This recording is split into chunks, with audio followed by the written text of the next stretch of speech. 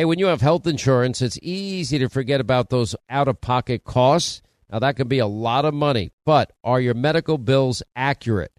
Now, it's estimated that over 50% of medical bills actually contain errors. Now, HealthLock can help.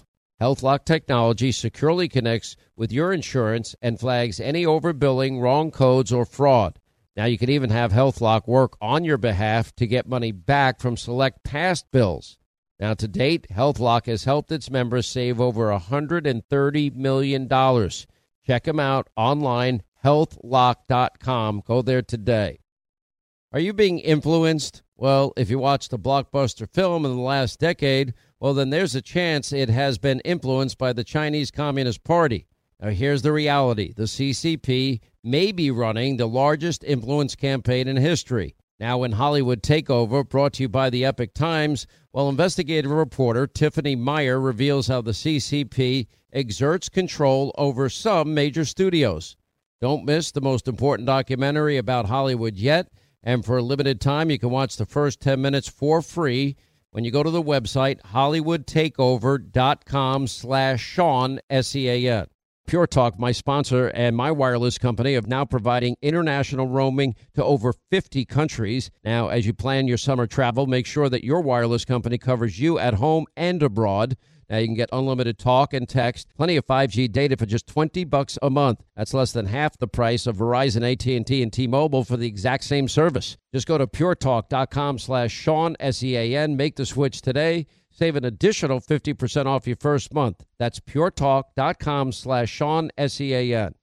Let not your heart be troubled. You are listening to the Sean Hannity Radio Show podcast. All right, so I have insomnia, but I've never slept better. And what's changed? Just a pillow. It's had such a positive impact on my life. And, of course, I'm talking about MyPillow. I fall asleep faster, I stay asleep longer, and now you can, too. Just go to MyPillow.com or call 800-919-6090. Use the promo code Hannity, and Mike Lindell, the inventor of MyPillow, has the special 4-pack. Now, you get 40% off 2 MyPillow Premiums and 2 Go Anywhere pillows. Now, MyPillow is made here in the USA, has a 60-day unconditional money-back guarantee, and a 10-year warranty. Go to MyPillow.com right now or call 800-919-6090, promo code Hannity, to get Mike Lindell's special 4-pack offer. You get 2 MyPillow premium pillows and 2 Go Anywhere pillows for 40% off. And that means once those pillows arrive, you start getting the kind of peaceful and restful and comfortable and deep healing and recuperative sleep that you've been craving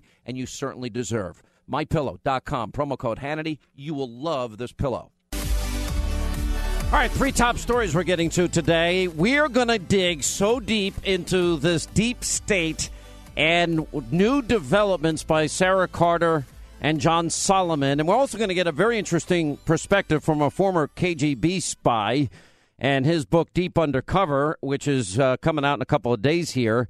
And he also consults on different TV shows just to get maybe that side of it.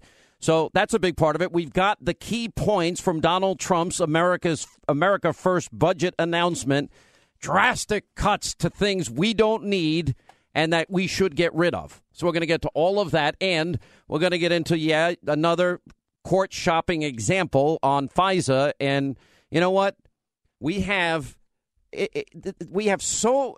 left has so taken over the judiciary in this country to the point where, you know what? They can go judge shopping anywhere they want, get it to the Ninth Circuit, and they will use the most obscene, absurd, unconstitutional arguments to advance their liberal agenda. That which they could never get done at the ballot box, that which they could never get done legislatively. They don't even seem to care a bit that they are gambling with the lives of the American people. We told you last week about, what do we have? We had a refugee brought into the country, plotting, planning, scheming on killing you. Every top national security person under Obama, House Homeland Security Committee Chair, McCall. We had the CIA director, the FBI director, the assistant FBI director, the former chief envoy to defeat ISIS, all saying ISIS will infiltrate the refugee population. Donald Trump wants to keep Americans safe. He wants a temporary ban till we figure out how to vet them. And yet we are using the Establishment Clause to the Constitution as a means of stopping it. Never mind that we have, not only does the president have the constitutional authority, he has the statutory authority as well, and it's his job to keep you safe. And he's doing the things constitutionally he has the right to do. What's shocking about this, the court indefinitely enjoining Section 2, ordering the pause of nationals from these 6 countries, and Section 6, which is the executive order pausing the refugee administration for 120 days across the nation. You got the ACLJ, Jay Sekulo's group, have put out a great analysis of all of this, but they're basing this on the Establishment Clause. Plaintiffs have met the burden of establishing a strong likelihood of success on the merits of their Establishment Clause claim. Well, yeah, before a liberal judge, apparently friend of Obama, sure, I guarantee, no problem. Doesn't matter how unconstitutional it is.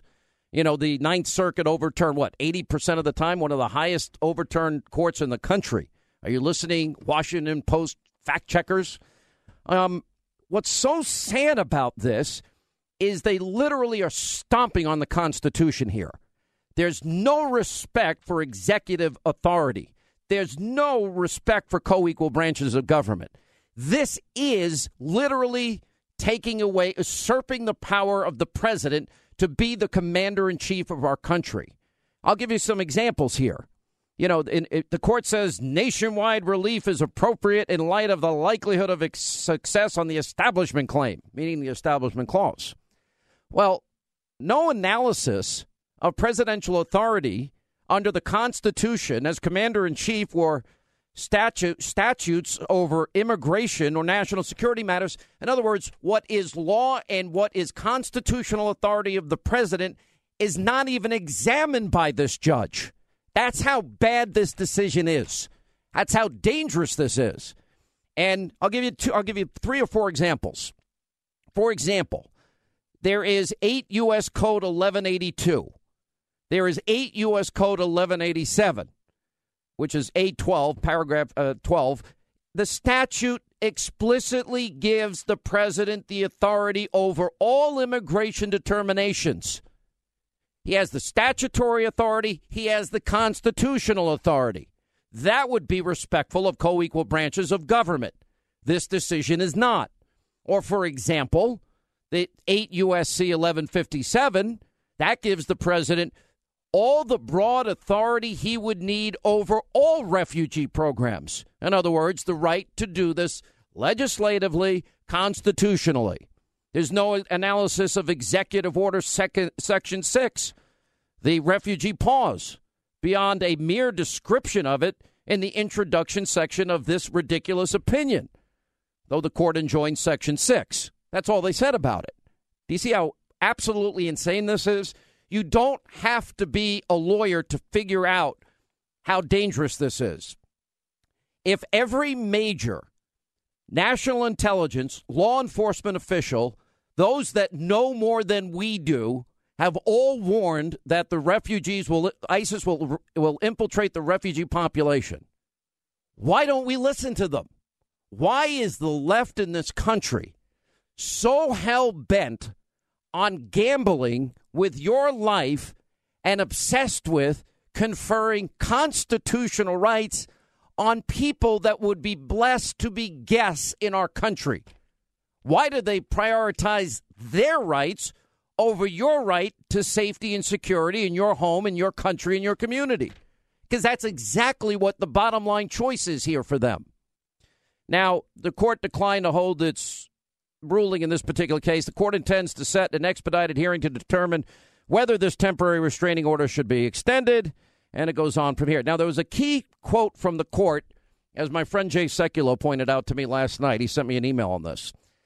Any reasonable, objective observer would conclude, as does the court, for purposes of the instant motion for this particular order, this temporary restraining order, that the stated secular purpose of the executive order is at the very least secondary to religious objective of temporarily suspending the entry of Muslims.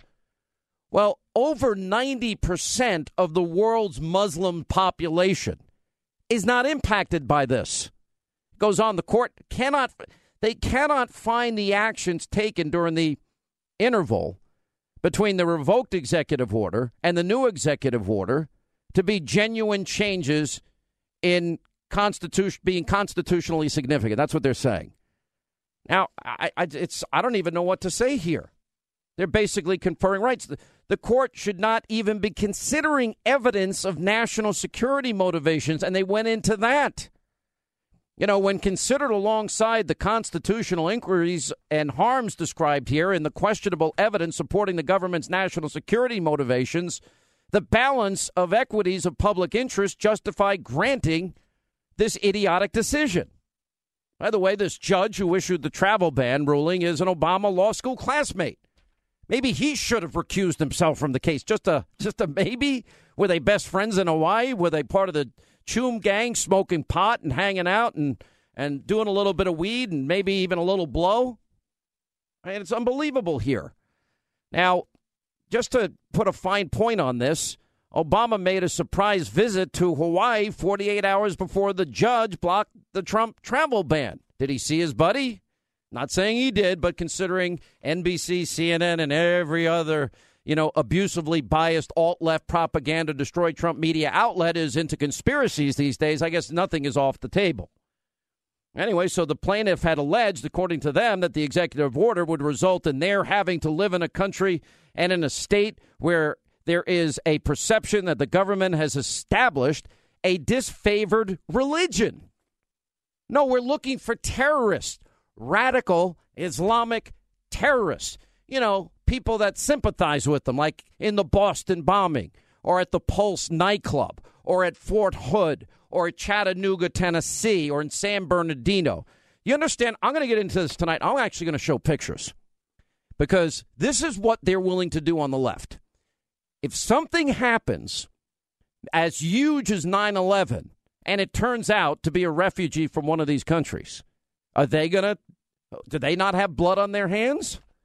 If San Bernardino happens, Chattanooga, Fort Hood, any of the other instances that have occurred, the Pulse nightclub, the Boston bomb, are they going to take responsibility for the death, the damage, the destruction, the loss of life, limb, and happiness for individuals?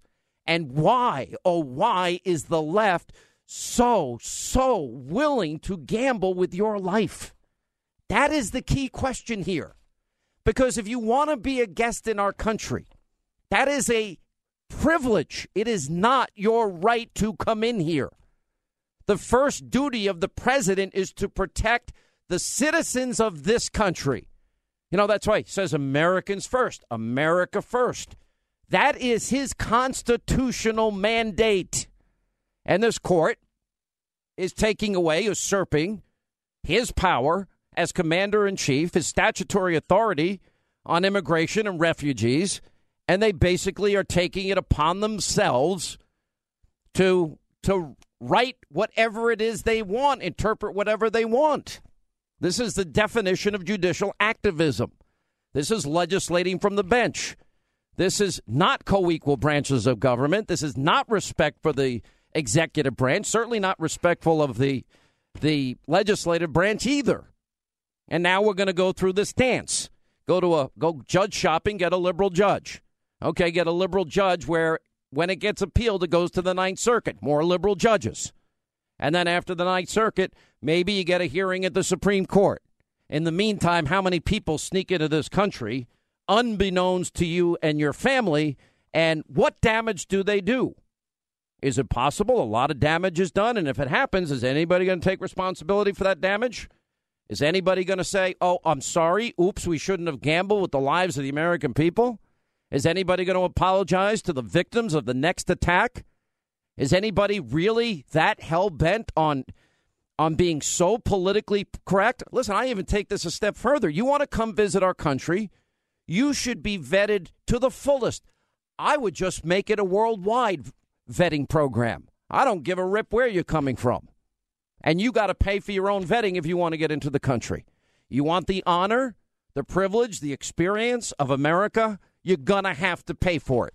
And what you're going to pay for, you got to prove to us that you are not going to represent a threat to the citizens of this country, that you are here as a guest that is peaceful and respectful and honors the country that is allowing you in for your own personal enrichment or whatever reason why you're coming here to do business or whatever. You can pay for your own vetting. Why should the American taxpayer pay to vet people? If you have family here that can vouch for you, that should be part of the process too, that they will be able to prove that you have no ill intentions towards this country. All right, one of our top three stories. We'll stay on this today. Also, we'll go over the Trump budget, and we are going to do a deep dive today into the deep state. Sarah Carter, John Solomon have two blockbuster columns since we last convened yesterday, and I will update you on both of them. Prices are for base buildings only. Do not include windows, doors, or accessories. Warning! Don't let your business get left behind in what is likely to be the biggest economic boom in recent history. If you need to build to grow your business, call General Steel today. Steel prices are expected to rise, but you can still lock in your price on a General Steel building if you call now. For example, a 40 by 60 foot building is still less than $25,000. Even an 80 by 150 foot building is under $99,000. Imagine 12,000 square feet for under $99,000. This building is designed for your needs, no wasted space. And you get the General's quality and 50-year structural warranty at a price you can afford. You can still save as much as half the cost and time of conventional construction by calling General Steel today. As much as half. So don't let rising steel prices put your project out of reach and stop you from making your company great. Call now. 877-81-STEEL. It's not too late. Call 877-81-STEEL. That's 877-817-8335. All right, as we roll along, Sean Hannity Show, 800-941-SEAN. You want to be a part of this extravaganza. You know, look, last night we got new evidence as it relates to this deep state shadow government, Obama holdovers, saboteurs, breaking laws in an effort to delegitimize the president. It is now focus one of the left. They are obsessed in spite of no evidence. And as a matter of fact, now emerging news to the contrary about a Russia-Donald Trump connection. Now, and this was what all that happened at NBC the other night. You got all these alt-left propaganda, destroy Trump media people. They got their hands on a Trump 2005 tax return, and you saw utter, complete, breathless reporting nonstop. Now, the problem is when you get somebody's tax return and you make it public, news people have protection, journalists have protection. That's not NBC's problem. But it is a problem for whoever got the tax return and leaked it. That, like in the case of these intelligence leaks, those are called felonies. In this case, 5 years in prison, a felony. Now, that can result in a lot of people now, potentially, when this investigation moves forward, it's a great potential that a lot of people will be charged and probably spending jail time. That's how bad that is. Now, when you have criminal offenses, and then the whole substance of the issue, we paid $38 million on $150 million in income. Not a scandal, a higher rate than the parent company over at NBC. And the bottom line is that if he pays more of a rate than Barack Obama, Bernie Sanders, and NBC Comcast, why is this even such a big story? Now, if I'm Donald Trump, if this is how they're going to react to 2 pages of his tax returns, I wouldn't release the thing to them. Now, by the way, it threatens our democracy. We see now felonies being committed on a weekly basis. You've got deep state saboteurs that are trying to prevent the president from doing the job that you, the American people, elected him to do. Aside from the president's taxes, look at all the other leaks that we have had. Now, we have all these deep state actors, Obama holdovers, career bureaucrats. They're spending day and night, night and day, trying to bring the president down. Now, we have new information today, and that's what we're going to get into next, all right? And then we're going to do a very deep dive into this in our second hour of the program today, and we'll continue our other top stories, and that is the key points from Donald Trump's America First budget announcement and what we were talking about earlier, and that is, they went judge shopping again, and they would rather gamble with your life than protect you. Holding them accountable. Sean gets the answers no one else does. America deserves to know the truth about Congress. Let me give you the bad, the sad, news. Moments ago, I learned that a district judge in Hawaii, part of the much overturned Ninth Circuit Court,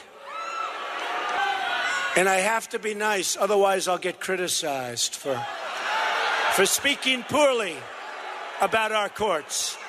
A judge has just blocked our executive order on travel and refugees coming into our country from certain countries. The order he blocked was a watered-down version of the first order that was also blocked by another judge and should have never been blocked to start with. This new order was tailored to the dictates of the Ninth Circuit's, in my opinion, flawed ruling. This is, in the opinion of many, an unprecedented judicial overreach. If he thinks there's danger out there, he or she, whoever is president, can say, I'm sorry, folks, not now, please. We got enough problems. We're talking about the safety of our nation, the safety and security of our people. All right, 25 now till the top of the hour. 800-941-SEAN is our toll-free telephone number. You want to be a part of the program. Look, last week when I said that the president needs to purge the deep state, I never said the U.S. attorneys in any form. I was talking about all these leakers, all the intelligence leakers. Now we got tax records being leaked. Now, there has been an amazing bit of reporting that has been done, and we're now beginning to get a better picture of this false narrative that keeps getting echoed in this Destroy Trump echo chamber as it relates to the deep state. And the reporting really is by two veterans, investigative reporters with amazing contacts, John Solomon and Sarah Carter, decades of experience, both of them. In John Solomon's case, the AP was laughing when I said he's not a member of the vast right-wing conspiracy. Anyway, so we have the one thing that they broke last night is you had a computer scientist raising concerns about this connection between Trump and a Russian bank. We found out, well, there's connections and deep support to Hillary Clinton, a Hillary Clinton supporter. In other words, what are the origins of this false narrative? Anyway, Solomon and Carter go on to say that the woman's name, a university professor at Indiana University, L. Jean Camp, a recognized expert whose work includes federal research on security of Internet-connected devices, becoming a prominent spokesperson last fall for a group of computer researchers who reported they had detected a series of communications between a commercial email server registered at Donald Trump's office in New York City and a server at Alfa Bank in Russia. Now, logs of the computer communications that apparently, hang on one second. Somehow this went weird on me, my phone. Anyway, so logs of computer communications known as domain name system lookups were originally put on the Reddit social media site by one of the researchers and then by Camp on her personal website. Now, that became the grist for a series of stories suggesting that there may have been a secret channel of communications between one of the largest private commercial banks in Vladimir Putin's country and the Trump campaign. Now, they did have, remember the first part of their story, they did break the story of a FISA warrant. They did say another warrant was in fact issued, and it had to do with the fact that maybe Russia was trying to impact, not Donald Trump. Well, now we have a new update today, where this is the very latest Circa piece on this. The headline is Russian banks tell the Department of Justice mysterious Trump computer connections may have been a hacker hoax. Now, again, you got to work your way backwards. They first discovered that in October there was a FISA request, although it wasn't against Trump. Then the FISA request dealt with, looking into the very specific nature of whether or not there was any type of attempt by the Russians to influence our elections. James Clapper said that never happened. They impacted no part of our elections. But put that aside for a minute. Then Solomon and Carter say, but there was also another warrant, not a FISA warrant, that was going on simultaneously. They confirm as part of their investigative reporting that the servers for Trump Tower were absolutely positively surveilled as an ancillary investigation and that zero evidence was found. Okay, now last night they begin to get to the deep origins. Where did this narrative begin? It began with a Hillary campaign supporter and donor. Now they have a new column out today that the bank has reported to U.S. authorities and the Department of Justice that mysterious communications, I'm reading verbatim, resumed recently between one of its computers and an email server tied to President Trump's business empire, and it has developed evidence the new activity may be the work of a hacker trying to create a political hoax. Now, let's just stop for a second.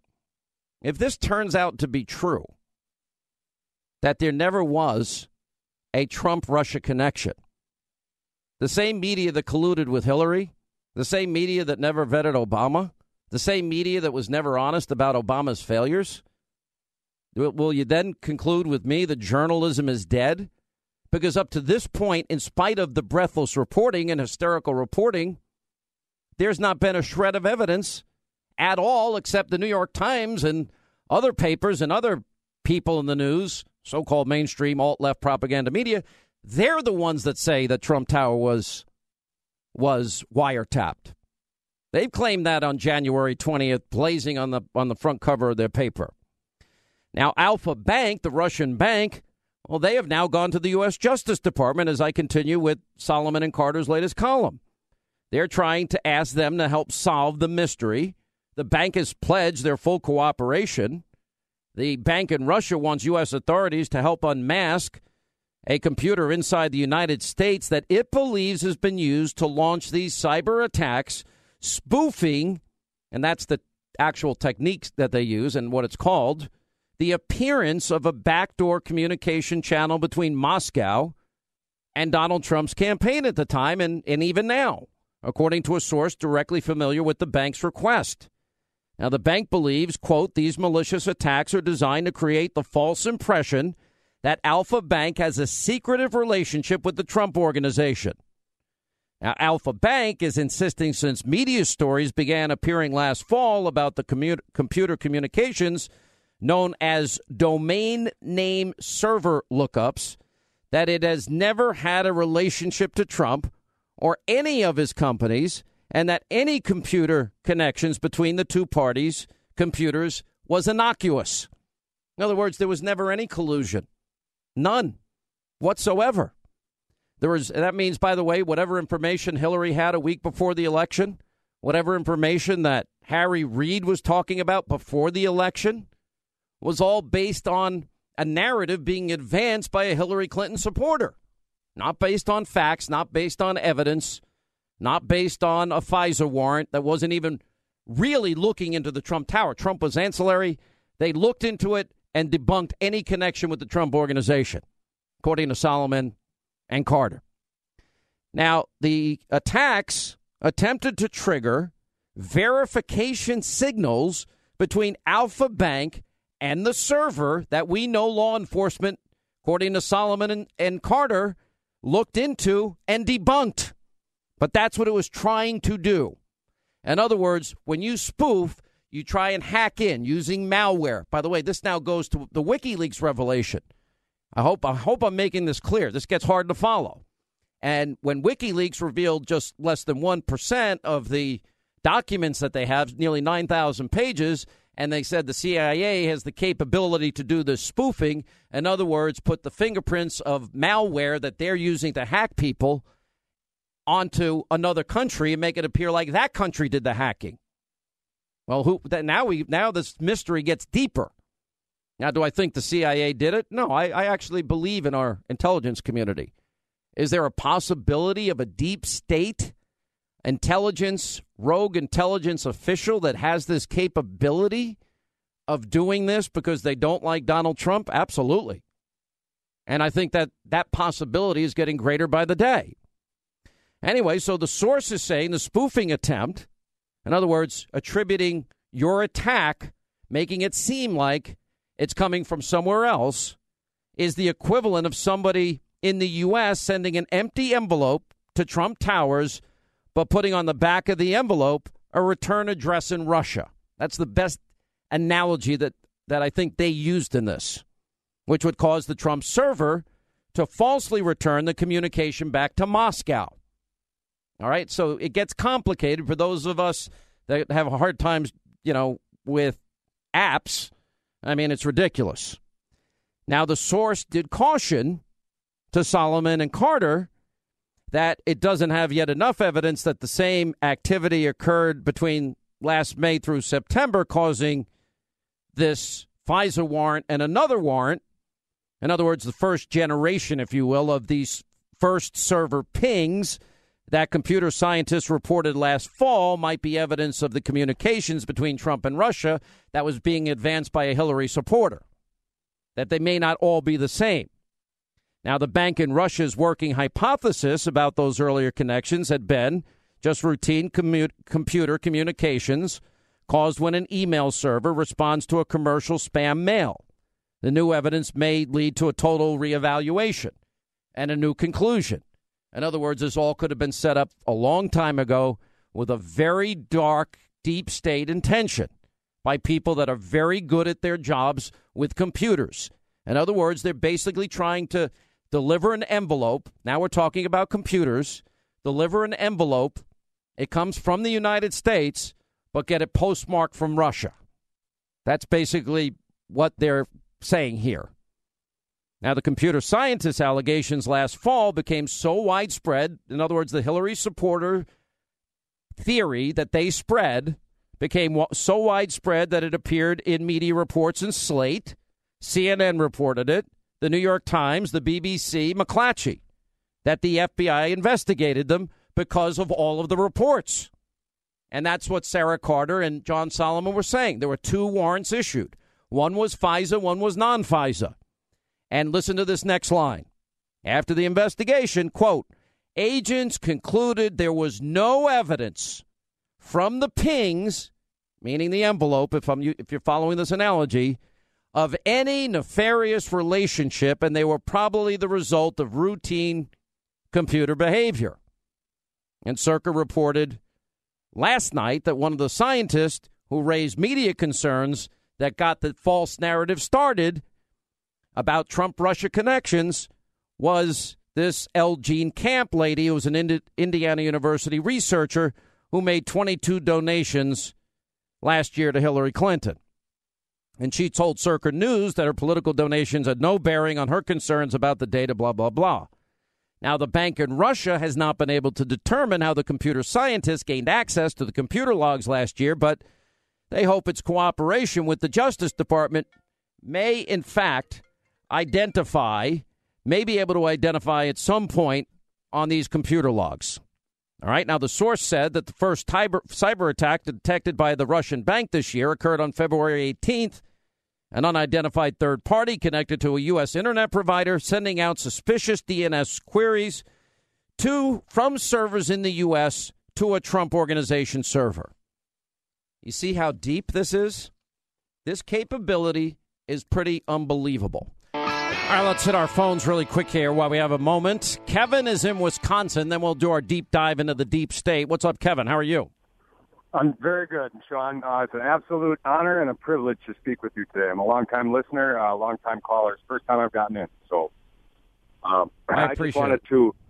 I just wanted to 100% agree with you on the privilege, again, that you said about the refugees. I got all fired up with this when you said it is a privilege to be in this country. And as an American citizen, I would just say out loud to everyone, this is my president, this is I'd like to say it loud and proud. Kevin, you're breaking up on me. We got to get a better line here. Let's say hi to Lucy is in Texas. Hey, Lucy. Hey, Sean. This is Lucy. And I wanted to call and say that I think President Trump needs to start fighting fire with fire. These activist judges need to be stopped. And what I believe President Trump should do is disregard their decision to block his ban. and just go forward with it. And I think that these activist judges, if they cannot rule on the law, if they're ruling on their feelings, then they need to be impeached. Well, I agree with that. And the Ninth Circuit, I loved the president last night. You know what we're going to do? We're going to play the president in his own words later, because last night's speech shows, number one, he hasn't changed from when he was campaigning. Number two, how committed he is to getting all this done. And number three, he even mentioned the Ninth Circuit being broken up, which I actually think is a good idea. All right, when we come back, don't miss this interview. I'm going to let Sarah Carter and this former KGB guy talk about the deep state in ways you've never heard. I was born in 1949. It was after World War II. I was born into Soviet-occupied East Germany. Somehow, I got onto the radar of the KGB for this kind of work that they recruited me for. Was, making connections with others, getting to know people, getting into their heads, and so forth. There was a number of things that I liked. I knew I would be able to travel. I knew I would be operating outside the law. And I never liked rules. I liked to break them. And I would be doing all of this in support of a great cause to defeat the evil West Germans and the Americans. It couldn't get any better than that. And here's something that I don't mean to freak you out with, but I think is true. Even our memories are not absolutely private in America. Any of us can be compelled, in appropriate circumstances, to say what we remember, what we saw. Even our communications with our spouses, with our clergy members, with our attorneys, are not absolutely private in America. In appropriate circumstances, a judge can compel any one of us to testify in court about those very private communications. And there are really, really important constraints on law enforcement, as there should be. But the general principle is one we've always accepted in this country. There is no such thing as absolute privacy in America. There is no place in America outside of judicial reach. That's the bargain. And we made that bargain over 2 centuries ago to achieve 2 goals. To achieve the very, very important goal of privacy and to achieve the very important goal of security. Widespread default encryption changes that bargain. In my view, it shatters the bargain. Are you saying that every American can be wiretapped against their will without any warrant at any point? No, I'm saying they are. You're saying you mean I have been wiretapped? That's right. Repeatedly? Yes. And by wiretapping, that means what? Recording my phone conversations, taking my emails, my texts? Right, that's correct. And also storing it for mining. It's all done under Executive Order 12333, Section 23C. Well, 12333 is the one that Obama put in place just 2 weeks before he left. Well, he opened it up to all the other agencies in the intelligence community. Originally, it was just restricted. The only ones who had access were NSA, CIA, and FBI. You're saying that every American listening to this program and every American in this country is being surveilled by our government without any type of warrant. Isn't that against unreasonable search and seizure, sir? Yeah, it's a violation. This is why I left NSA in 2001. They're violating the First, Fourth, Fifth, and Sixth Amendments of the Constitution, as well as any number of laws. All right, glad you're with us. Hour 2, Sean Hannity Show, and we are getting back into the deep state, and this is really important what you're about to hear. Jack Barsky, former KGB spy, has a brand new memoir out. It's called Deep Undercover. It comes out, the 21st of March. Sarah Carter back with us, Circa News, the senior national correspondent for Circa.com. And we have been discussing all of these developments of the deep state, the ongoing investigation in the Trump administration, possible connections to Russia, and wiretapping or surveillance at Trump Tower. So welcome back, both of you. Sarah, you and John Solomon, friends of mine, you've been leading, out front on all of this. There's new breaking news today. Why don't we start out with what you have? Yes, thank you so much for having me on, Sean. I am right now in the process of putting together a story that the Russian bank that apparently was the move for the investigation by the FBI into the Trump server, the Alpha Bank, is asking for the Justice Department to investigate what they believe is a significant cyber hack into their bank to make it appear as though the Trump server was communicating with them. They said emphatically they had no communication with this Trump server, and their investigation revealed that they had been cyber hacked, that it was a malicious attack designed to create a false impression that Alpha Bank has this secretive relationship with the Trump organization. Their quote unquote, "We have gone to the U.S. Justice Department and offered our complete cooperation to get to the bottom of this sham and fraud." And that's significant because you're looking at a Russian bank asking the United States government to investigate what they say is a cyber attack on their computer that emanated from the United States. They say these pings came from the United States.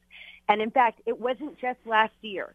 They revealed to us that they have had numerous other attacks as recently as early as this month. Significant attacks that they were able to gain a lot of information from. That's why they brought it to the U.S. Justice Department. All right, so let's go further. How do you feel about the Senate intelligence leaders? They're out there yesterday saying there's no evidence on surveillance on Trump Tower, which contradicts what you've been saying. Where does that stem from? Well, I think it stems from the use of the word, right? Wiretapped, right? If under perjury, they basically said, "Look, we did not wiretap Trump Tower." I mean, that's what they're saying. We didn't wiretap, but that's very different. That's mincing words. I mean, we don't know what the future is going to reveal.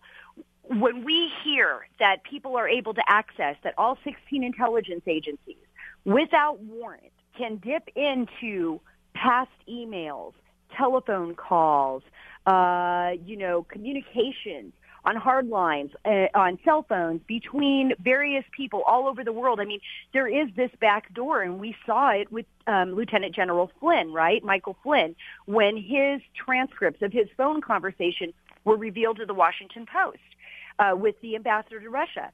So it was almost as if, okay, we're monitoring Russia, but now look, we have Flynn's name exposed, unmasked, and now leaked. And that is probably one of the most significant leaks because it reveals so much more. There is so much to that leak, and it's the reason why Chairman Nunes from the House Intelligence Committee is so set on finding out what are the details that allowed this leak to happen. Who is unmasking these names? All right, Jack Barsky, let me bring you in on this. Now, from your perspective, what's your take on all of this? I assume as an ex-KGB guy, you're following this closely. I'm following it, and I'm flabbergasted by how much politics is nowadays reaching into a realm where politics should not be, and we're talking about intelligence. Now, this goes in many different ways, but once we make intelligence gathering and intelligence, the protection of intelligence subject to a political football game, we're defeating ourselves. All right, so, and as a computer analyst, I know you have strong background in cybersecurity. Is that fair to say? I never had hands-on experience doing security, but as a manager in the computer realm, I've certainly had a lot of interaction with experts, so I know a little bit about this. And how do you feel then about the possibility of just how real a hack like that could be to make up that it appears as something that it's not, or from someone that didn't send it? And how do you feel about Trump's claims of the surveillance of Trump Tower? No, you got that right. There's so many ways of masquerading as somebody else in cyberspace. It gets very, very difficult to really trace things back to the original source. So, I can't speculate. I think, in my view, there's way too much speculation in the news media and in the 24/7 news nowadays as to what's going on. Very few people really know what's going on, and I don't want to add the chorus of people who speculate on things. The bottom line is, in the intelligence realm, it is almost never what it seems to be. All right, I have a quote here by you where you actually share the opinion that you feel that the Russian intelligence did align itself with independent hackers. That quote is absolutely correct. That's not a surprise. All right, then how much of a threat do you think this plays against the U.S. and what we've been covering a lot, the ongoing cyber war we have? Well, let me tell you something. When we're talking about what transpired yesterday, the indictments against the folks that orchestrated the Yahoo hack. This is stealing of data. That is comparatively minor compared to the damage that hackers could do to the infrastructure of a country.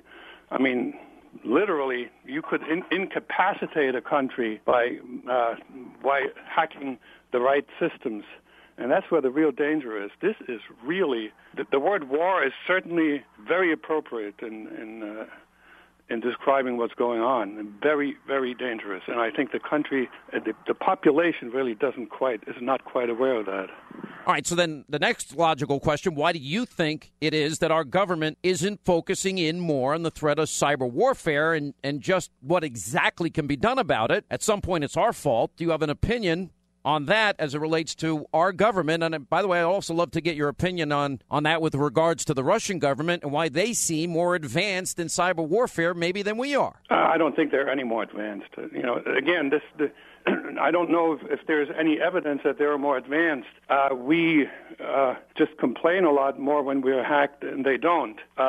But with regard to not taking it as seriously as we should, and my answer again is politics. This is it's right in the Bible. A house divided against itself cannot stand. And what we're doing right now, we're playing political football with national security, and it's really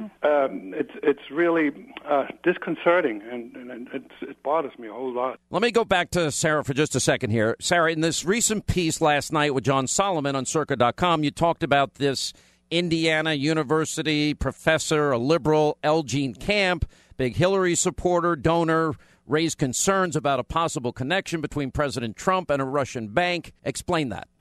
Well, yeah, Elgene Camp, I think one of the most interesting things that we discovered, and we did reach out to her, we did speak with her, she did respond to us, is the fact that she is so partisan. And I think Jack brought up such an important point. This is such a divisive time, and there are so many people within the intelligence community, those that I've spoken with regard to cyber warfare and those issues, that are very concerned about the threat that this poses to the stability of a country, to a nation, to the republic. And what is the response, from in an attack such as these? I mean, how does the U.S. or how do the Russians respond? I mean, how do we respond to each other? Is this warfare? I mean, these are questions that people at the highest levels are looking at. And, here we go. Elgene Camp, she says she found these pings, her and her colleagues discovered these pings. They were first reported on Reddit. So we know they first posted them on Reddit. Then she posted them to her site. And they went to the FBI and they asked for an investigation into this because they saw these, what they assumed were these nefarious pings between Trump and this Russian bank, All right, Sarah, just let me interrupt you real quick. Hang right there. We'll be right back. A lot more to get to here on the attacks on the Trump administration, the deep state, and their so-called ties to Russia. Making America first, safe and great again. This is the Sean Hannity Show. Let me start with the president's tweets yesterday. This idea that maybe President Obama ordered an illegal wiretap of his offices. If something like that happened, would this be something you would be aware of? I would certainly hope so. I can say, obviously I can't speak officially anymore, but I will say that for the part of the national security apparatus that I oversaw as DNI, there was no such wiretap activity mounted against the president-elect at the time, or as a candidate, or against his campaign. I can't speak for other Title III authorized entities in the government or a state or local entity. Yeah, I was just going to say, if the FBI, for instance, had a FISA court order of some sort for a surveillance, would that be information you would know or not know? Yes. You would be told this? I would know that. If there was a FISA court order on something like this?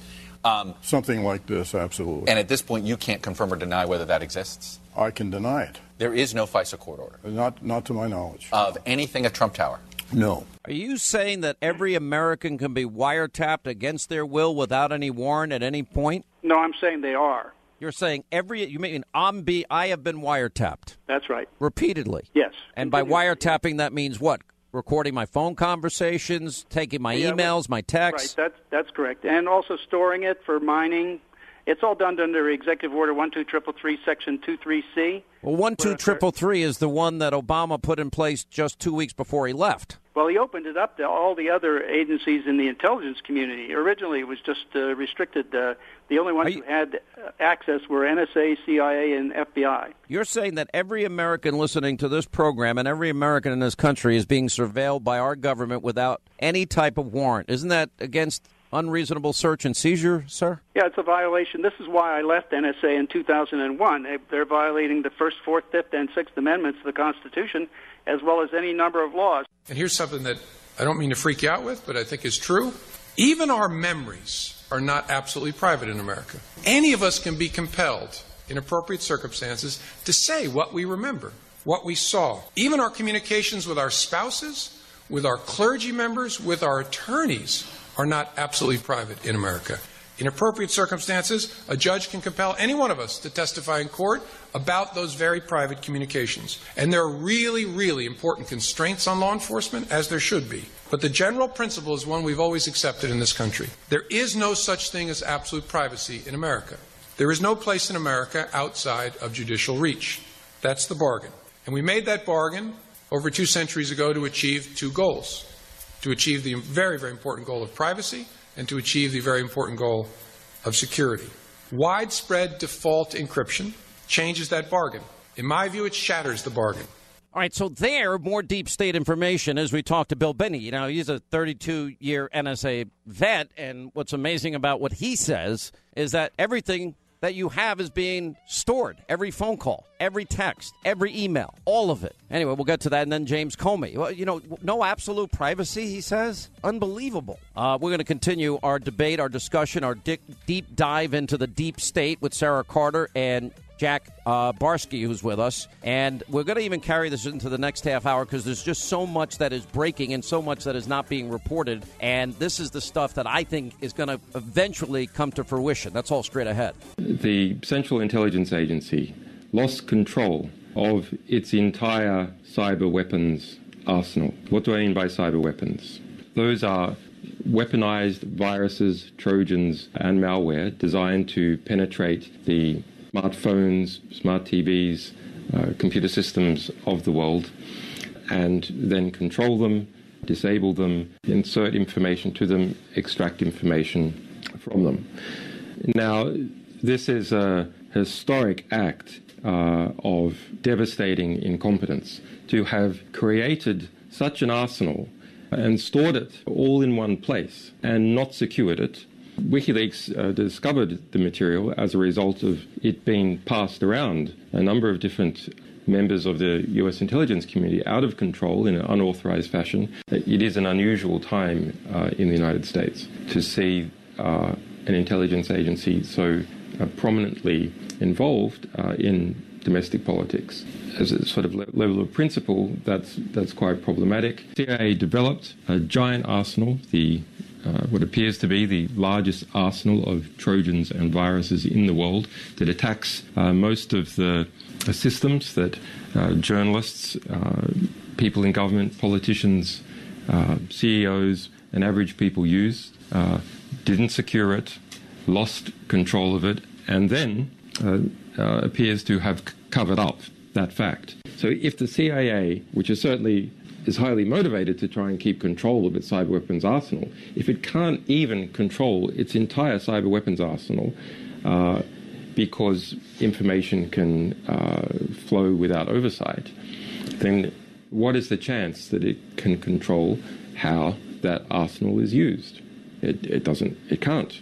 There's absolutely nothing to stop a random CIA officer or contractor or liaison agent working for the British using that technology against whoever they like, for whatever personal reasons they like. And we have quite a lot more material that talks about these attempts to throw off attribution, to discover who was really behind a particular cyber attack. Already, an antivirus expert has come forward to say that a sophisticated malware that he had attributed to a state, either Iran, China, or Russia, now he believes actually is from a Central Intelligence Agency, because the type of attack system it uses corresponds directly to a description that we published of that attack system, and it's rare enough that it seems unlikely it would be independently discovered. Unless, of course, that China has already gotten hold of these parts of the CIA arsenal and that China is using them to pretend to be the CIA. So the CIA was so careless to produce this material, this enormous cyber weapons arsenal, and lose control of it at least once, and then it has spread. So does the various cyber mafia already have it? Do foreign intelligence agencies already have it? Well, I think that's a serious question. They weren't securing it very well.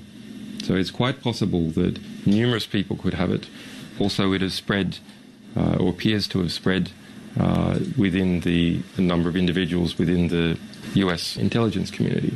There are numerous press reports in the New York Times and Washington Post, some in Politico, that people close to President Donald Trump had been monitored in a counterintelligence activity, possibly by some parts of the U.S. government, possibly FBI. FBI had been mentioned, NSA had been mentioned. On the other hand, it seems that many of the leaks to the media are coming from the Central Intelligence Agency based upon how they're described. There are a number of collaborations that are evidenced by the material that we publish between the FBI and CIA, National Security Agency and CIA. So I think there's a real question whether that technology is being used or has been used in these types of investigations. 800-941-SEAN. You want to be a part of the program as we continue with Jack Barsky, former KGB spy. His memoir, Deep Undercover, releasing March 21st. And Sarah Carter is back with us, senior national correspondent, Circa.com. All right, Sarah, let's reiterate this news from today, and we'll have more on this on Hannity tonight so that everybody understands that this entire Russian Trump campaign collusion is just not true. Yeah, Sean, it's quite shocking, and it's definitely a very significant development. What we have found is that officials with Alpha Bank, that is the Russian bank that apparently had the communications with the Trump server, officials with Alpha Bank have told John Solomon and I that they have been cyber attacked. That was a cyber attack last year on their server. These were malicious attacks. They were designed to create a false impression that Alpha Bank has a secretive relationship with Trump. Now, they've gone so far that they have asked the U.S. Justice Department to help track down the hackers that they believe are in the United States. And the only reason they were able to prove this was because the hacks started up again in March. So they had the same significant hacking in March, and they were able to see that, and they were able to save those data sheets, those spreadsheets, and now they've brought them to the U.S. Justice Department, and they want them investigated. They have said to us that they have no communication with the Trump server, that this is malicious attacks. These are cyber attacks, and they've had at least 3 significant ones that showed an unidentified third party and suspicious activity involved in their computer servers. This is such an unbelievable story to me. I mean, and it gets deeper and deeper. Now, when we add the WikiLeaks information that we've gotten, and we now know our government has the ability to use malware and put the fingerprints on any country they want and make it appear as if those countries attacked us. Now, I'm not saying they did this, but do you think the likelihood is there that they did? I mean, we don't know, do we? It has to be investigated. And obviously, I mean, when you have a Russian bank coming to the United States Justice Department and saying investigate this, well, they're open to all kinds of scrutiny when they do that, right? I mean, they're coming to the United States. And so they say their evidence is strong. And what they said is that they believe these unknown individuals are using some kind of U.S.-based server, and that they're behind this attack, and it's triggering these verification signals that makes it look like Alpha Bank is connecting to the Trump organization. So this is unheard of. I can't think of a time. Imagine if, Bank of America was going to Moscow and asking, their judicial offices to investigate, some kind of hacking. I mean, this is very, very significant. And I think it shows if what they're saying is true, that somebody or some group or some entity was trying to fabricate data to show collusion between Trump and this Russian bank. And that is something that definitely needs to be investigated. Very, very. I mean, I watch Homeland. This is like beyond any episode of Homeland at this point, if all that turns out to be true. Jack Barsky, let me go to you and get your thoughts, and you weigh in on this from your perspective as a former KGB spy. Yes, sir. When it was stated that it has to be investigated, number one, who is going to do the investigations? Number two, when it comes to intelligence, there are very often multiple layers of deception, and that's why we never know what we don't know, and we never know what we do know. Ultimate knowledge resides maybe in the heads of 2 or 3 people, and so this is why I'm saying that this playing political football with national intelligence is extremely dangerous. And somehow, I don't know what the two parties ought to get together and declare the real enemy, and not the Democrats or the Republicans, depending upon whose side of the aisle you're on. Well, I agree, and it certainly does create diplomatic issues if one government is using or creating a false perception that the other government is hacking into an election, and vice versa. I mean, I was really against what President Obama did, Sarah, when he went ahead and he tried to unseat the Prime Minister of Israel, our closest ally. I mean, you weren't the only one. I mean, there was a lot of concern coming out of Israel. I talked to the ambassador of Israel, and I know that there was a lot of concern on his part, for U.S. involvement in foreign affairs, and particularly with Israel, which was a longtime ally. I mean, look, I think Jack brought up such an important point. I mean, we have such vast knowledge and technology, and it's growing exponentially. And the American public and people all over the world don't know how far the reach is. What are we being monitored for? Could someone dip into, the raw data and see what we've been talking about? How is the intelligence community being used by political parties? And I think that's something that really needs to be addressed. And unfortunately, I think Jack's right. How are we going to find the truth out? I mean, these capabilities allow people to mask themselves, hide behind these cloaks, and it is very cloak and dagger, and you're right, it is like an episode of Homeland. I mean, we just don't know, but we know one thing. We know we've got to keep digging at the truth. We know we've got to keep exposing it, because eventually the muddy waters, I think, will get cleared, Sean, and I think the truth will rise to the surface in one form or another, because there are people out there that know the truth. And there are people out there that I believe are still good and still willing to take those risks to protect our country and protect our citizens from this type of abuse. I agree. I agree with this statement completely. I've had quite a few, not surprisingly, a few dealings with the FBI. And to my knowledge and my experience, is the FBI is an organization that plays by the book. They quite often complain about the book, but they still follow the rules. So, and I bet you that applies to a lot of folks in other intelligence agencies as well. All right, guys, stay right there. We got to take a quick break. We'll come back. We'll wrap this up. News roundup and information overload. Rick Unger, Jonathan Gillum. That's always entertaining and fun. Coming up at the top of the next hour. Up next, our final roundup and information overload hour. Let me give you the sad news. Moments ago, I learned that a district judge in Hawaii, part of the much overturned Ninth Circuit Court, and I have to be nice, otherwise I'll get criticized for for speaking poorly about our courts. A judge has just blocked our executive order on travel and refugees coming into our country from certain countries. The order he blocked was a watered-down version of the first order that was also blocked by another judge and should have never been blocked to start with. This new order was tailored to the dictates of the Ninth Circuit's, in my opinion, flawed ruling. This is, in the opinion of many, an unprecedented judicial overreach. If he thinks there's danger out there, he or she, whoever is president, can say, I'm sorry, folks, not now, please. We got enough problems.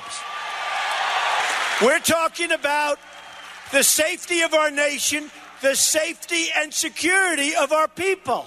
At the very core of Obamacare was a fatal flaw. The government forcing people to buy a government-approved product. There are very few people. Very few people. And by the way, watch what happens. Now, you just booed Obamacare. They will say Trump got booed when he mentioned. They're bad people, folks. They're bad people. Tonight I'll go home, I'll turn on, I'll say, listen, I'll turn on that television. My wife will say, darling, it's too bad you got booed. I said, I didn't get booed. This was a love it. I said, no, they were booing Obamacare. Watch. A couple of them will actually do it, almost guaranteed. But when we call them out, it makes it harder for them to do it. So we'll see. It's the fake media. We want Americans to be able to purchase the health insurance plans they want, not the plans forced on them by our government. The House has put forward a plan to repeal and replace Obamacare based on the principles I outlined in my joint address. But let me tell you, we're going to arbitrate. We're going to all get together. We're going to get something done. Remember this. If we didn't do it the way we're doing it, we need 60 votes. So we'd have to get the Democrats involved. They won't vote no matter what we do. They're not going to vote. So we're doing it a different way, a complex way. It's fine. The end result is when you have phase 1, phase 2, phase 3, it's going to be great. You know, this president probably more than any other does, I think, his best work when he just bypasses the media. I think when he, as he said in his interview to Tucker Carlson last night, he can reach 80, 90, 100 million people just through social media and then going directly to the people and advancing his agenda because the media is out to destroy him. Why not? Why should he ever talk to these people again? He doesn't need them. And by the way, they hate him because of that. Now, he's talking about repealing and replacing Obamacare. We've been talking at length about that. But this court decision in Hawaii, you know what's fascinating about this is they try to use the establishment clause of this. And it's almost as if that they themselves are conferring on people that are not Americans constitutional rights. And then, of course, if you want to look at the legal authority, you know, no analysis of the presidential authority under the Constitution or statutorial statutes and the authority given by individual statutes over immigration and national security matters. If you look at 8 U.S. Code 1182, 8 U.S. Code 1187, well, those statutes give the president authority over immigration determinations. If you look at 8 U.S.C. 1157, it gives the president broad authority over the refugee program. There's no mention or analysis of the Executive Order Section 6, the refugee pause, beyond mere description of it in the introduction section of the opinion part of it. This is wrong on so many different levels. Anyway, News Roundup Information Overload. Rick Unger is a senior political contributor at Forbes and co-host of the Steele and Unger Show at Sirius XM. Jonathan Gilliam is a host of The Experts, Navy SEAL, former FBI agent, former Air Marshal. What are you doing? What are you starting with? We're playing with each other. That's what we do. That sounds really strange. I know. Even you've got to, Unger, I know you.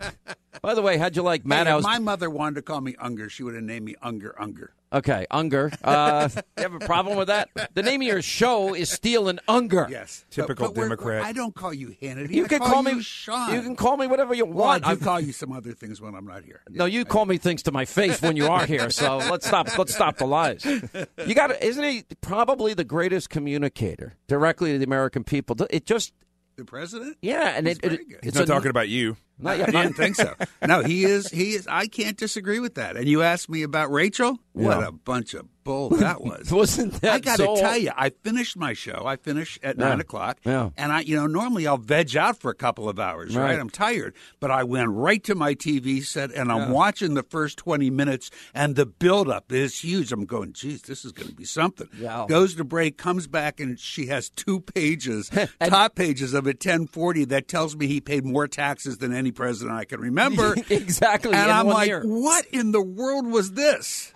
$38 million, a higher effective That's maybe tax even rate. more than you might pay. Tell me about it. A higher effective tax rate than her parent company, a higher effective tax rate than the Obamas, than Bernie Sanders, and he didn't even deduct his used underwear like the Clintons. Let me tell you, being the poorest person in this room, We I don't will know tell that. you. We didn't see the schedules. He might have deducted his used underwear. I doubt it. He might have. I doubt it. Being the poorest person in this room, I'll tell you that majority of people at my pay grade don't care. They don't care about this nonsense. And as soon as she said that this is covered by the First Amendment, so there's nothing illegal here, I just stopped right there because I knew what they were doing, first and foremost, was made up, or they had gotten this stuff nefariously. Because what you were just talking about with health care and with all these other things, are not with health care, with the immigration issue. These judges, these media people, they just make stuff up. Well, And people nobody hear made it. anything up on that. Listen, It just she wasn't doesn't all know that She doesn't damning, know. She doesn't know and has never dealt with First Amendment issues when it comes to the income tax laws. I have dealt with that when I was in the FBI. They are so strict, and it's against the law to take somebody's taxes and hand that out. And yeah. why in Well, the that's a world? felony, just like the but intelligence not what leaks. she did. Whoever took them Yeah, I agree. absolutely committed a felony. By the way, do any of us believe it showed up in a mailbox? No, he sent it. That guy. He No. sent it. Oh, here we go. It's stamped Oh. client copy. Okay, but that doesn't mean I don't he mean sent he it. personally, but somebody acting under his direction. And sent do you it. have any evidence And you of know that? what? No, but it was really smart. It was really smart, and MSNBC By the way, took the Jonathan, bait. another conspiracy theory. It was really smart. We've now debunked the Russian conspiracy. Can you cite? Oh no, we haven't. Oh yes, we Not have. yet. Oh yes, we have. It's done. Listen, I know more than you. Trust me. You know, I'm everybody gonna who help- I've talked to today from the conservative side says, "Oh no, I know more than you know," I and would that think he everybody does, has a though. different take on it. That's a standard, though, and Yeah. and I think you know my sources are pretty credible. Yeah, your sources are good. and it goes pretty deep, doesn't it? Well, but here's my advice to you, Unger. I'm going to help you in your career. Stay away from the conspiracy Russia thing. Actually, I've been really careful about it. You know why? Because Yeah. I don't know anything. You're the only one that's admitting it. Yeah, I don't. That's until why I we like get you. it from the FBI, until we Right. start to hear stuff next week. And I'll tell you what's really got me curious. If you saw Senator California, Dianne Feinstein, coming right. out of that meeting yesterday with the FBI director, Right. she looked like she had just Seen a been ghost. kicked in the head, man. No. And she couldn't talk about it. And the less a senator has to say after a meeting like that, the more serious it is. Now the question is it serious in that there's nothing, or is it serious oh, that no, there's something? there's something. There's something. But Well- there's some fascinating theories out there that don't make the president the bad guy.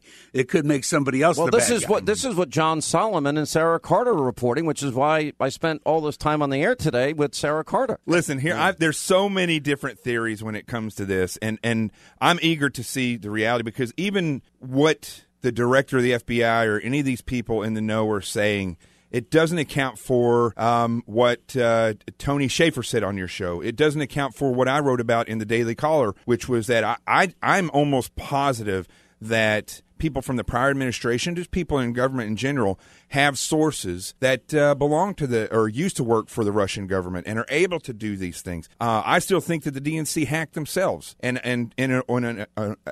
go out. See that. Listen, to go out and make themselves look like the victim card because they knew that Podesta's email was going to be hacked. I think there's something to this that it is not just using our intel forces to go and spy on the president. I think that there's other groups and nefarious people in play, sources in play, and I think this is very deep. All right, you guys. I don't know. I actually think that Sarah Carter and John Solomon are going to be the ones that have nailed this at the end of the day. And because what is Sarah and John saying? Well, I just did a whole hour on it. If you'd listen to the show instead of sitting there yakking away with Linda, I would never do that. Well, she was talking about the Russian bank, saying but that's the point. But that there were 2 warrants given, and that there was ancillary views into the server of Donald Trump, and they found nothing. And that now we're beginning to put together pieces that show that it's politically motivated. Sure it is. Yeah, All right, stay right there. We'll take a. And by the way, the FBI has found nothing. That's what that's what they're saying. I don't know. We'll see. All right. If you're ready to get out of the media spin room, you've come to the right place. This is the Sean Hannity Show.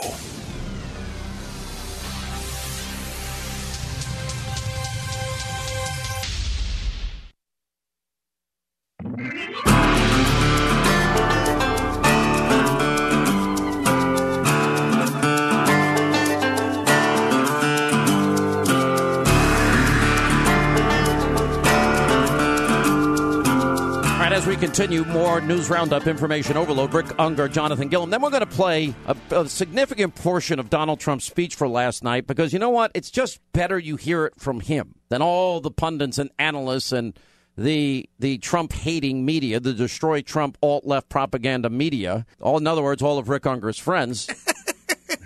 But I have friends who are alt-right. Too. What does alt-right mean? I don't know. What does alt-left mean? It means you. People like you. It means I guess alt-right must mean people like you. It means people like Rachel Maddow. I mean, you have to admit the media is out to destroy him over every little thing. Well, first of all, you have to separate the media. The liberal media, yeah, they don't like this guy. There's no question about it. The conservative media, on the other hand, or the alt-right media, they certainly aren't out to destroy him. Well, media has been separated. It's just a fact of life. Okay, so there is no such thing really anymore. You don't think NBC certainly, or ABC certainly, or CB. You know, we saw the collusion. Let me give you a backup. They never vetted Obama. They never told us what a failure Obama was. They never gave us an accurate accounting of his record. They colluded with Hillary Clinton, and now they're trying to destroy Trump. What else do you need to know? Who's the they? Everybody in the mainstream alt-left propaganda destroyed Trump media. I just never really bought that. There are certainly some. I don't. There are certainly some. The media is driven by the same thing all business in America is driven. The media is not blue for the most part. The media is not red. The media is green. They are there to make money. You just nailed it, and that's why I think that President Trump needs to take this press briefing room, close it down, turn it into whatever he wants, and push the press outside the fence where every other American is at. If they are a business, they need to be outside. The thing is with media now and these journalists that are in the White House, they are looking for a scoop so they can make green. You just said it. Absolutely true. They on have all no sides. more place in the White House than I do. But here's where that changes. As you go down the green order, you go to websites that really aren't making a lot of money, but you may think they do good research on either side. That the less green you get, the more blue or red it seems to get. What we're lacking is truly objective journalism. We don't have enough of it. And I'm not subtracting anybody out of that equation. We need more. There are some places that do it. Who? George Stephanopoulos? Rachel Maddow? It's ProPublica. It's ProPublica. I know, you never even heard of them, right? Of course I've heard of them. They're so far radical left wing. They were the ones saying Reagan and Bush. Well, maybe that's Pacifica Radio, but but listen, you're going to tell me NPR is fair next? No. You're going to tell me there are some. I'm fair. Who? I'm fair. Yes, I am fair. You're so. Listen, as a human being, tell him. Go ahead, Jonathan. You're an effective thinker. I will give you. And the fact that he is an effective thinker, and he's a pain in the ass because he's so likable. And he admits when he doesn't know something. You know what's frustrating? I want to hate him sometimes, and I just can't. Damn it! Just can't do it. It's true. You're right, and it makes it harder for me. The feeling's completely mutual, though. Oh, jeez, you just ruined my career. Now that's it. It's over. I've been trying forever, but you see, you're not on opposite me, so I don't go too hard on you. Oh, okay. But if you were really going opposite me, then I would forget it. My career would be in a different time period. Would be over It'd by be now. Over. Oh yeah, you'd be toast. You know, one thing about this whole thing with the media and all these people is that clearly over the last year, all these people identified themselves. And I don't think that that the president should even entertain any of this stuff. A good example of this is the guy who came out with these papers. It was on Rachel Maddow's show. He said the president leaked this, and then 2 words later he said may have leaked this. They constantly do that. He did this, may have done But this. you guys, he said this, may have said you this. You have to You know what? agree. That is a really serious allegation. And to be honest, I doubt it.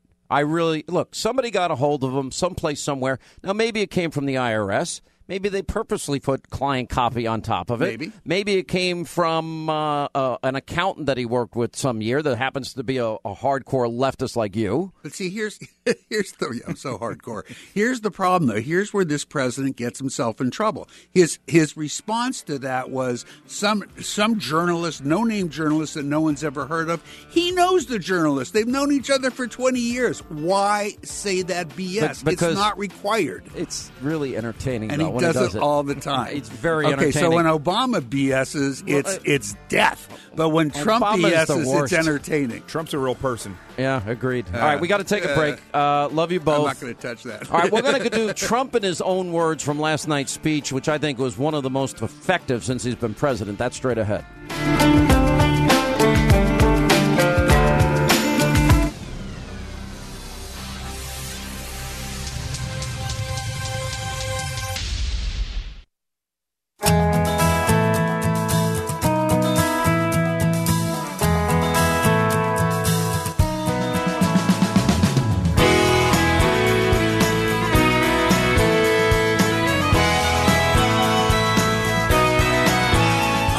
Them accountable. Sean gets the answers no one else does. America deserves to know the truth about Congress. You know, I decided to play some of Trump in his own words from last night. Why? Because he's the exact same person he was on the campaign trail. He speaks best for himself. Listen in. So let's begin tonight by thanking all of the incredible men and women of the United States military and all of our wonderful veterans, the veterans.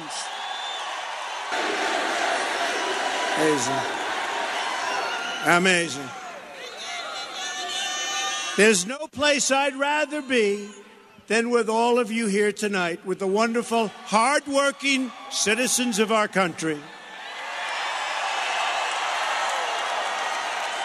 I would much rather spend time with you than any of the pundits, consultants, or special interests, certainly, or reporters from Washington, D.C.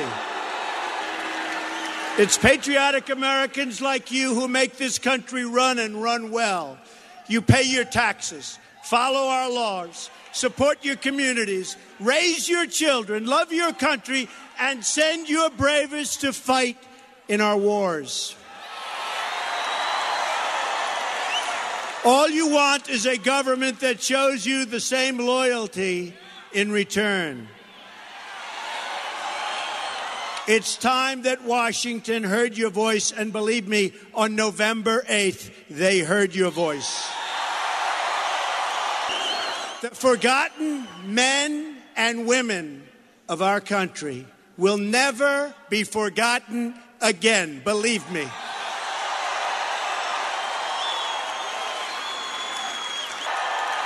We are going to reduce your taxes. Big league. Big. And I want to start that process so quickly. Got to get the health care done. We got to start the tax reductions. We are going to enforce our trade rules and bring back our jobs, which are scattered all over the world. They're coming back to our country. We're going to support the amazing, absolutely amazing men and women of law enforcement.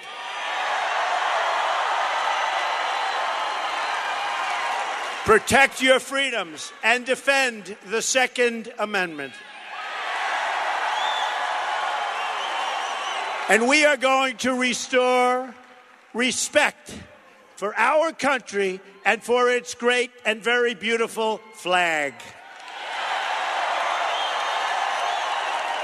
It's been a little over 50 days since my inauguration, and we've been putting our America First agenda very much into action. You see what's happening. We're keeping our promises. In fact, they have signs. He's kept his promise. They're all over the place. I have. We have done far more, I think maybe more than anybody's done in this office in 50 days, that I can tell you. And we have just gotten started. Wait till you see what's coming, folks.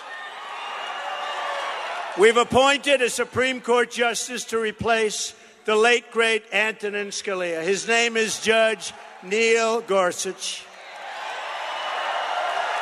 He will uphold and defend the Constitution of the United States. We are proposing a budget that will shrink the bloated federal bureaucracy, and I mean bloated, while protecting our national security. You see what we're doing with our military. Bigger, better, stronger than ever before. You see what's happening? And you're already seeing the results. Our budget calls for one of the single largest increases in defense spending history in this country. We believe, especially the people in Tennessee, I know you people so well, in peace through strength. That's what we're going to have. And we are taking steps to make sure that our allies pay their fair share. They have to pay. We've begun a dramatic effort to eliminate job-killing federal regulations like nobody has ever seen before. Slash. We're going to protect the environment. We're going to protect people's safeties.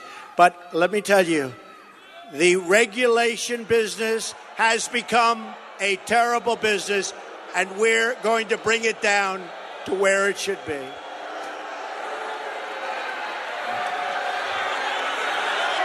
Okay, let's go. One person, and there'll be the story tomorrow. Did you hear there was a protest? We're going to put our miners back to work. We're going to put our auto industry back to work. Already, because of this new business climate, we are creating jobs that are starting to pour back into our country like we haven't seen in many, many decades. In the first two job reports since I took the oath of office, we've already added nearly 500,000 new jobs. And believe me, it's just beginning. I've already authorized the construction of the long-stalled and delayed Keystone and Dakota Access pipelines. A lot of jobs. I've also directed that new pipelines must be constructed with American steel. They want to build them here, they use our steel. We believe in two simple rules: buy American and hire American. On trade, I've kept my promise to the American people and withdrawn from the Trans-Pacific Partnership disaster. Tennessee has lost 1/3 of its manufacturing jobs since the institution of NAFTA, one of the worst trade deals ever in history. Our nation has lost over 60,000 factories since China joined the World Trade Organization. 60,000, think of that. More than that. We're not going to let it happen anymore. From now on, we are going to defend the American worker and our great American companies. And if America does what it says, and if your president does what I've been telling you, there is nobody anywhere in the world that can even come close to us, folks. Not even close.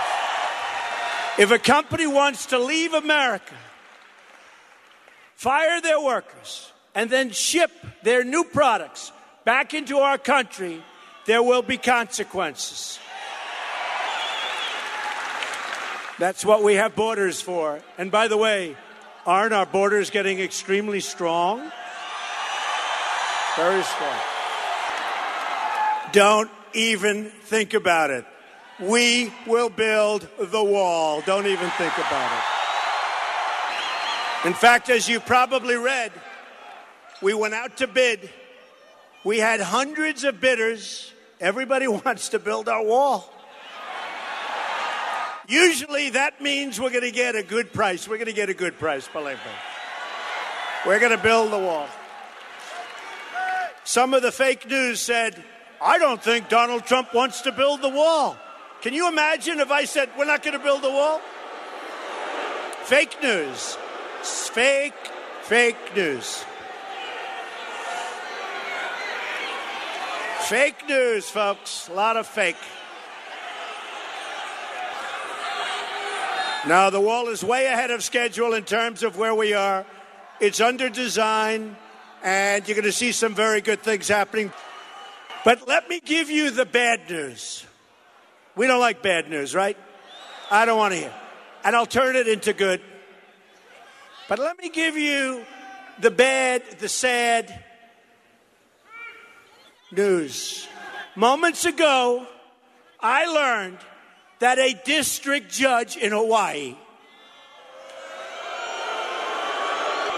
part of the much overturned Ninth Circuit Court,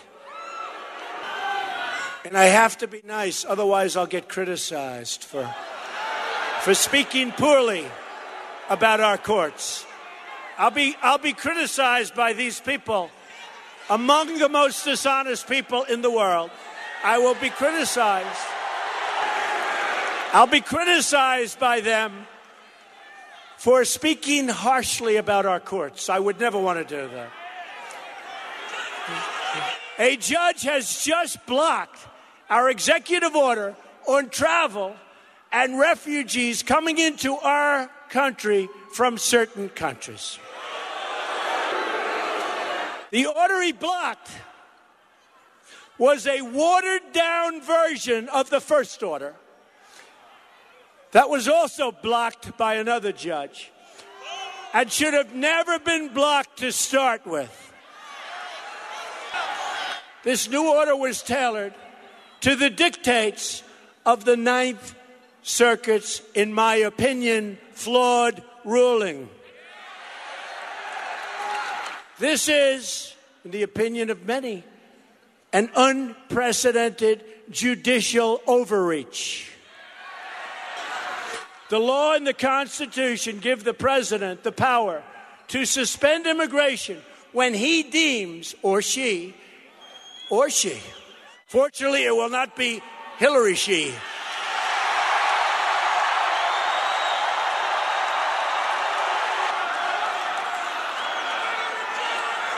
when he or she deems it to be in the national interests of our country.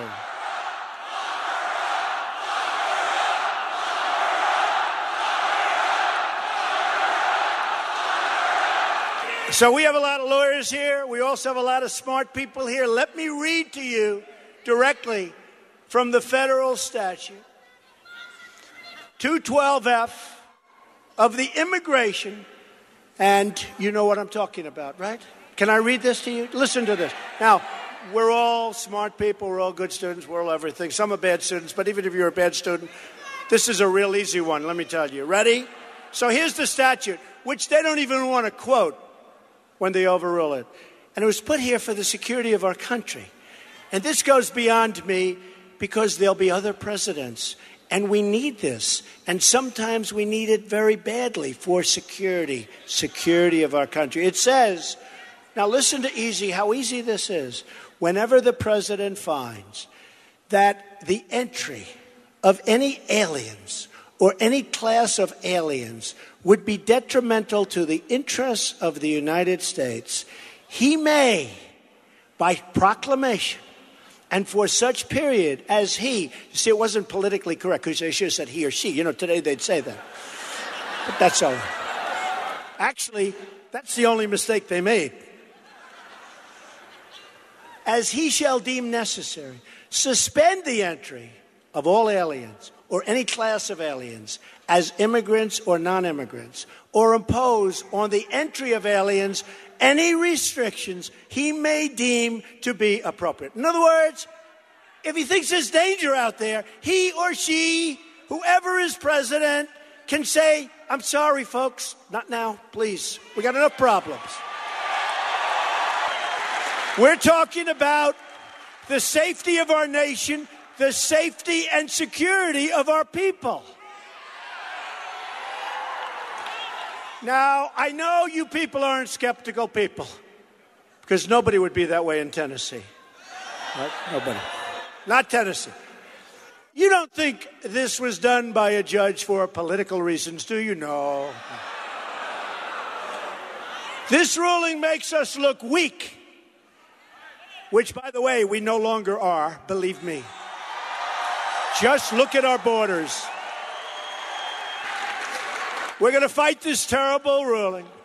We're going to take our case as far as it needs to go, including all the way up to the Supreme Court. We're going to win. We're going to keep our citizens safe. And regardless, we're going to keep our citizens safe. Believe me. More Than a Movie is back with Season 2. I'm your host, Alex Fumero. And each week, I'm going to talk to the people behind your favorite movies. From The Godfather, Andy Garcia. He has the smarts of Vito, the temper of Sonny, the warmth of Fredo, and the coldness of Michael. To the legend behind La Bamba, Lou Diamond Phillips. When I walked in, I didn't think I had a shot at Richie because John Stamos' picture was already up on the wall. Listen to More Than a Movie on the iHeartRadio app, Apple Podcasts, or wherever you get your podcasts. Hi, I'm Michael Rappaport. And I'm Kibi Rappaport. And together we're hosting Rappaport's Reality Podcast. We have a passion for reality TV, and we're inviting you into our living room. We're dissecting the drama, and we're giving praise to the single greatest form of entertainment on television today. That is right. Reality TV is the greatest form of entertainment on television today. Listen to Rappaport's Reality with me, Kibi Rappaport. And me, Michael Rappaport, on the iHeartRadio app, Apple Podcast, or wherever you get your podcast. Hey, I'm Jay Shetty, and I'm the host of the On Purpose podcast. This week, I talked to Orlando Bloom in a rare interview where we went deep into how to get comfortable with fear and how to change the guilt and shame thought pattern. People say, what are you afraid of, right? I'm afraid of fear because it's like I want to confront anything in my life that feels challenging on those levels. Listen to On Purpose with Jay Shetty on the iHeartRadio app, Apple Podcast, or wherever you get your podcasts.